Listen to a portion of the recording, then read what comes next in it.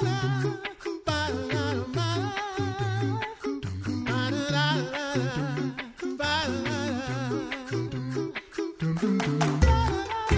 listening to The Coffee Hour. I'm Andy Bates. I'm Sarah Gulseth. It is time for Searching the Scripture in the June-July issue of Lutheran Witness. Searching Scripture with Pastor Tony Oliphant of Redeemer Lutheran Church in Elmhurst, Illinois. Pastor Oliphant, welcome to The Coffee Hour. Thank you so much. Okay, we're going to dig into God's Word in just a moment with Pastor Oliphant. Thanks to Concordia University, Wisconsin for supporting The Coffee Hour. Find out more about Concordia University, Wisconsin at cuw.edu. Live uncommon. In the June-July issue, we are continuing our study of Philippians. Pastor, how would you like to set us up and get us started? What would you like for us to know before we dig into the text today? So today we're going to be taking a look at, all of Philippians has been dealing with rejoicing, Paul being thankful, telling the Philippians to be thankful as well. This one, we're going to see him take a slightly different direction where he's not going to be talking about being thankful for particular things, but being thankful for other Christians specifically. So we'll be taking a look just a handful of verses today, but there's a lot to unpack in. All right, shall we start with question 1? Yeah. Let's do let's see. Read Philippians 2, verse 19 to 24. Paul says that he hopes to send Timothy to the Christians in Philippi. Timothy has become an invaluable partner to Paul in preaching the gospel. It seems that the congregation in Philippi was already familiar with this young associate of Paul. They would recognize him as having Paul's stamp of approval and would trust him to carry Paul's words to them.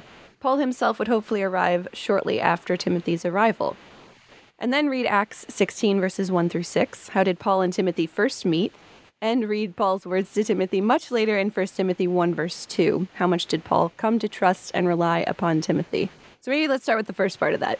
All right. So we'll start out with Philippians 2:19, the following verses, since we're digging into Philippians. Paul writes, I hope in the Lord Jesus to send Timothy to you soon, so that I too may be cheered by news of you. For I have no one like him, who will be genuinely concerned for your welfare.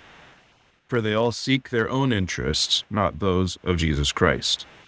But you know Timothy's proven worth, how as a son with a father he has served me in the gospel. I hope, therefore, to send him just as soon as I see how it will go with me, and I trust in the Lord that shortly I myself will come also. So we get the impression here that they would be familiar with Timothy, that at this point in Paul's ministry, they've kind of become a duo that the church is aware of. And so for him to say that he'll be sending Timothy to them soon, we can understand here that anything that Paul has to say, he can entrust to Timothy, and he'll be a reliable messenger. He won't be adding to the message. He won't be taking anything out that he thinks the Philippians might not want to hear. But everything that Timothy has to say will be right out of Paul's mouth. He really does invest an enormous amount of trust in Timothy, as we're going to see. And Timothy is going to be we kind of get the impression that Paul's even under the impression that Timothy is going to be something of a forerunner for him, that he'll be showing up, he'll be giving them news about how Paul's trial is going, about how things have been going in Rome while he's under house arrest. Because remember, Paul's not free to travel himself right now. But Paul has this encouragement that if he sends Timothy here, that he'll hope to be able to follow right behind. So if Timothy shows up, the Philippians know that the big guy is coming next. So they're looking forward to that. Paul and Timothy meet in an interesting way. It's this in Acts 16, where Paul comes to Derbe and to Lystra. And there's a disciple there named Timothy who he meets. He's the son of a Jewish woman who was a believer. So Timothy would have been familiar with the scriptures, but his father was a Greek. So he's in this mixed household, which means that Timothy had not undergone the Jewish rite of circumcision, which would be expected of Jewish men at that point, even throughout the entire Mediterranean world. But his father, because he's a Greek, he hasn't undergone this. But he's well spoken of by all of the believers, all of the Christians that are in the towns around there. And Paul's impressed with Timothy, and he wants him to come along with him. And we can this is this pattern that we can see emerging throughout the church, where you'll have a pastor in a place, and he'll be able to kind of get a sense for who's going to be apt to continue on in studies. who's going to move forward in a service to the church? And so he invites Timothy to come with him, essentially to shadow him, to learn more. Remember, Paul has rabbinical training as well, so he has a lot to offer Timothy as far as instruction in the scriptures and also the fulfillment of those scriptures. Paul has limited time in all of these places that he's stopping in these missionary journeys, including Derbe and Lystra. And so he's going to want to have Timothy with him 24 hours a day. And we see this even still in the structure we have for training for church work now, where you'll have people that are just immersing themselves or breathing the scriptures. Or conversations at the lunch and dinner table are about that. It seems like that's all anybody ever wants to talk. And then they go home and visit their families, and then their families kind of get an earful too. And so but we see this pattern is kind of continuing in the church, and we see it set here pretty well by Paul, who of course is just following in Jesus's footsteps as he brings his disciples with him for 3 years.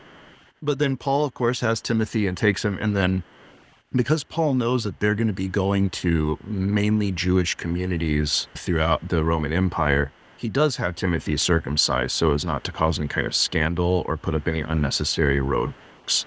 This is something that Timothy's willing to do freely, to enter into this outer sign of the covenant, if it's going to get a foot in the door to be able to speak to potential believers in Christ, those who are going to be able to hear the scriptures and understand them. And so then at the end of this passage, we have Paul wants him to accompany him. They make their way through the cities. They deliver for them for observance the decisions that had been reached by the apostles and elders who were in Jerusalem. Jerusalem was that very first synodical conference that they ever had, or convention that they ever had. So they reached some pretty important decisions, and Paul and Timothy get to bring those decisions. Remember, this is a time where there's no mass communication and not even any rapid communication. And so Paul and Timothy are going to be the footmen carrying that. And it says they go throughout the entire region of Phrygia and Galatia. And so so Paul and Timothy are getting to be pretty well known in Asia Minor, which is where Philippi is going to be located.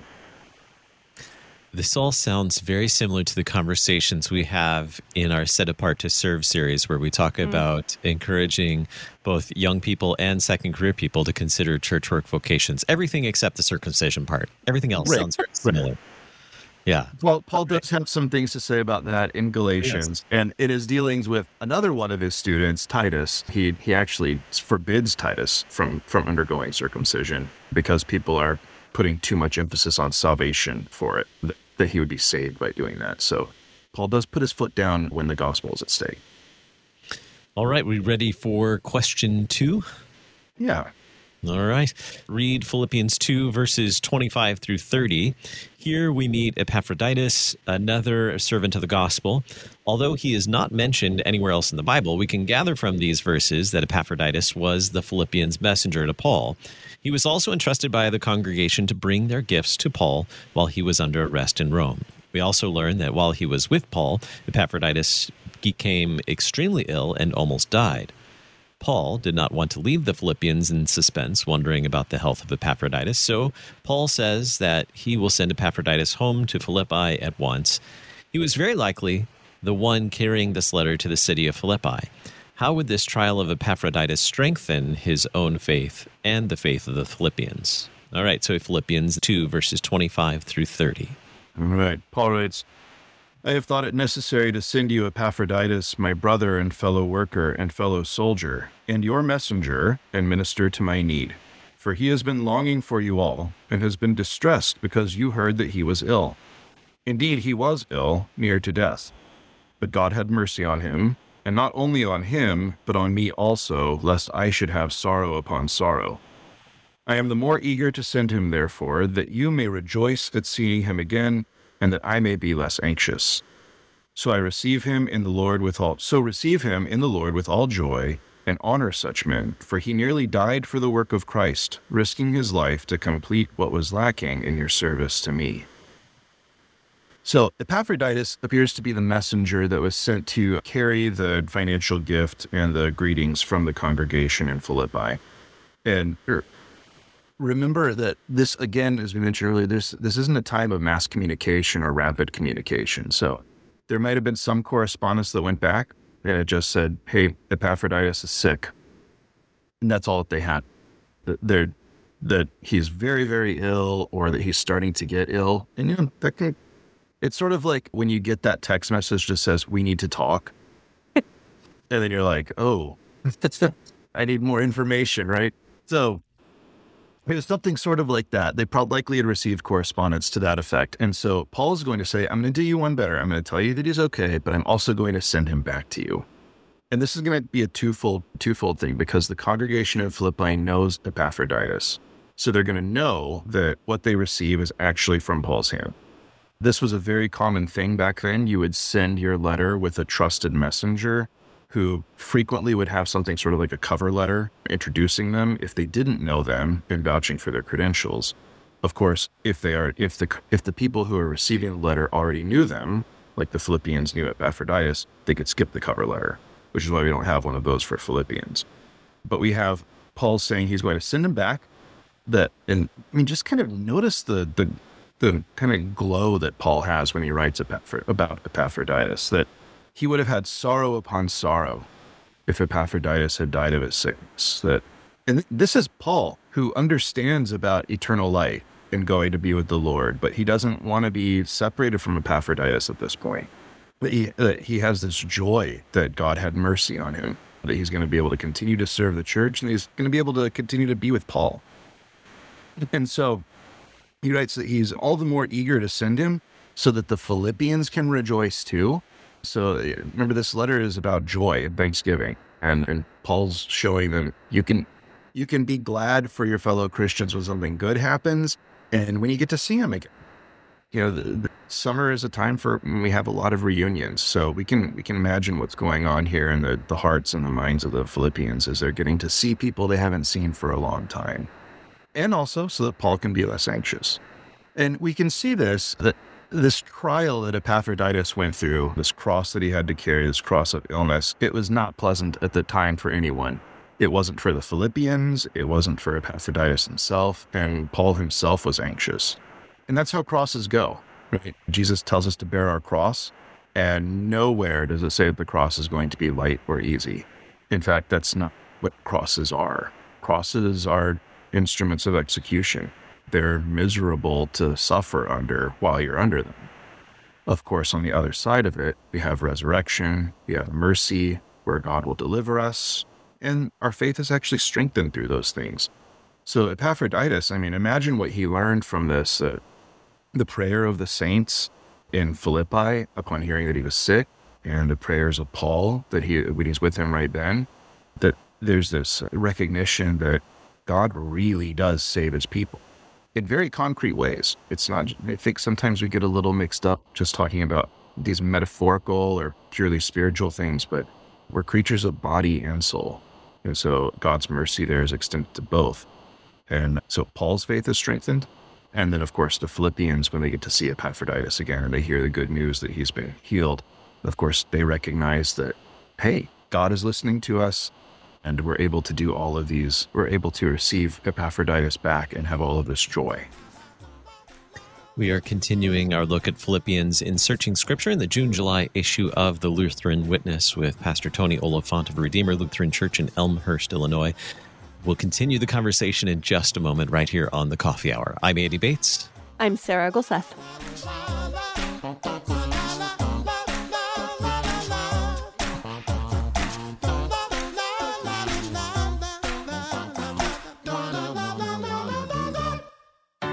At Concordia University, Wisconsin, we believe you were created for a reason, to use your God-given gifts to help others, to live a life of self-sacrifice in a me-first world, to live a life that's uncommon. Whether you're taking one of 50-plus online programs or learning with us in person on the shores of Lake Michigan, you'll be equipped to make an uncommon impact. Learn more at cuw.edu. Concordia University, Wisconsin. Live uncommon.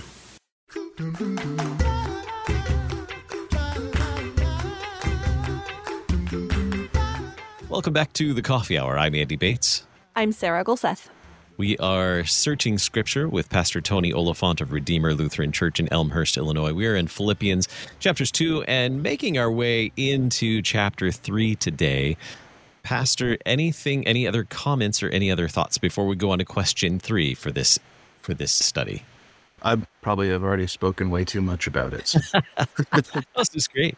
So question number 3, notice how open Paul is in expressing his feelings of joy at these fellow workers in the gospel. Read Philippians 2:25 through 30 and note all the places where Paul rejoices in what God is doing through his friends and colleagues. What fellow Christians can you thank God for in your life?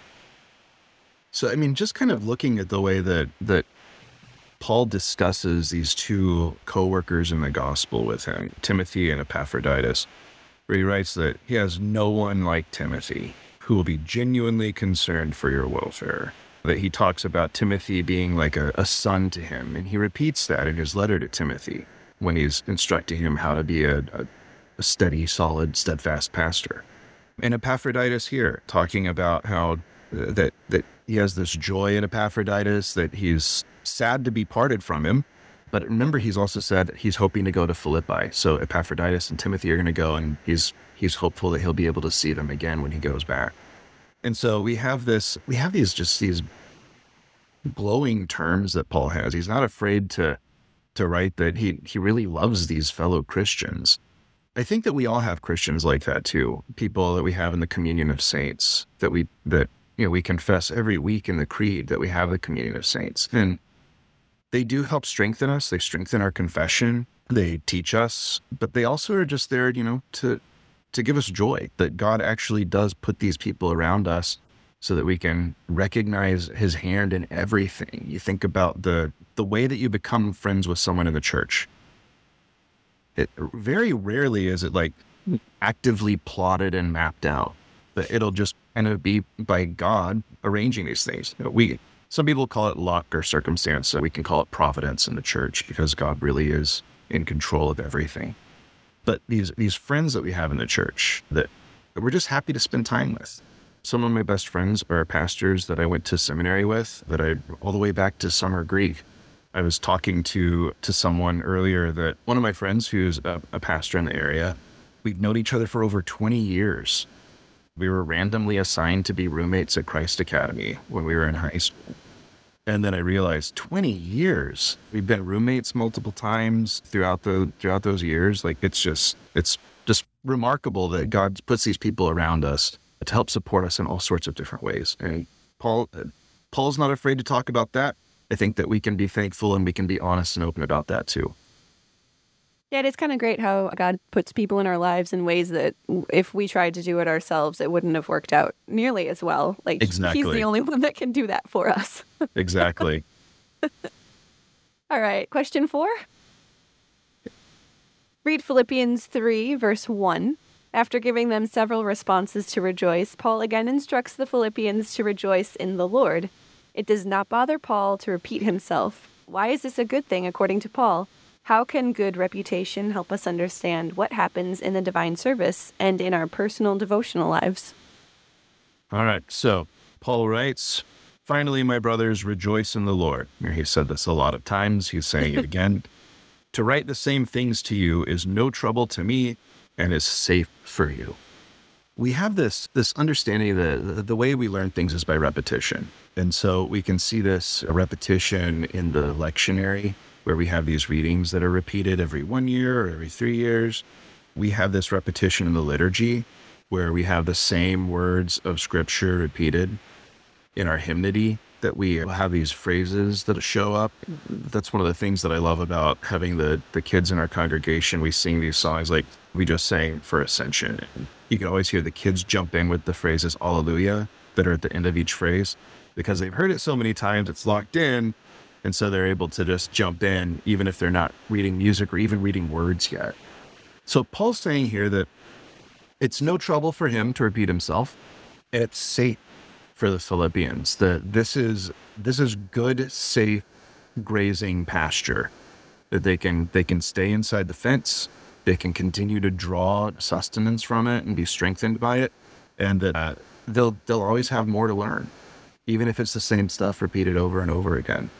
That's one of the nice things about having those readings that come up constantly through the church year is I'll never run out of stuff to preach on them. I mean, I hope I won't. I hope that I hope that I will be actively engaged enough with it to never run out of things to say about certain passages of Scripture. But no, it just shows that important repetition, just kind of returning to them in devotions, returning them in divine service, so that we can draw more and more from it. And Paul's encouraging the Philippians here to do that exact thing. I don't know too many pastors who don't like to repeat things, particularly when it's something good in God's word. All of God's word is good, but when it's something that we need to hear repeatedly from God's word, most pastors are willing to repeat it. Occupational hazard, and usually not repeat it succinctly in my experience and in my own practice, unfortunately. Well, Pastor, final thoughts on today's text. And now this is the June-July issue, so this covers us for June and July, so that means we don't talk again until August. Anything else on this Philippians text or any of the other texts that we looked at today to wrap it up?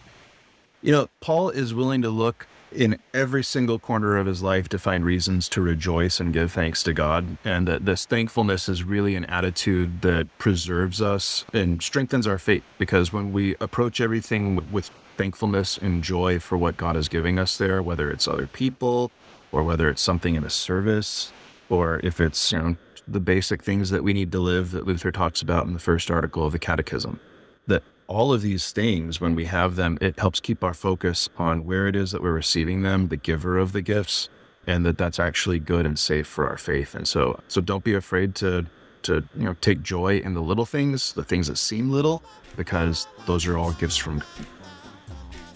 Amen. Well, thank you very much, Pastor, for studying God's Word with us. You get a little break, a little vacation in July. Well-deserved some time, and looking forward to studying God's Word with you again in August. Thanks, Pastor. All right, thank you. Pastor Tony Oliphant of Redeemer Lutheran Church in Elmhurst, Illinois, helping us search the Scripture in the June-July issue of the Lutheran Witness. You've been listening to The Coffee Hour. I'm Andy Bates. I'm Sarah Gulseth. The Coffee Hour with Andy and Sarah is a production of KFUO. To support the Coffee Hour and KFUO Radio, visit KFUO.org. You can also text KFUO to 41444 or send an email to gifts@KFUO.org. And you can call us at 800-844-0524. KFUO. Christ for you, anytime, anywhere.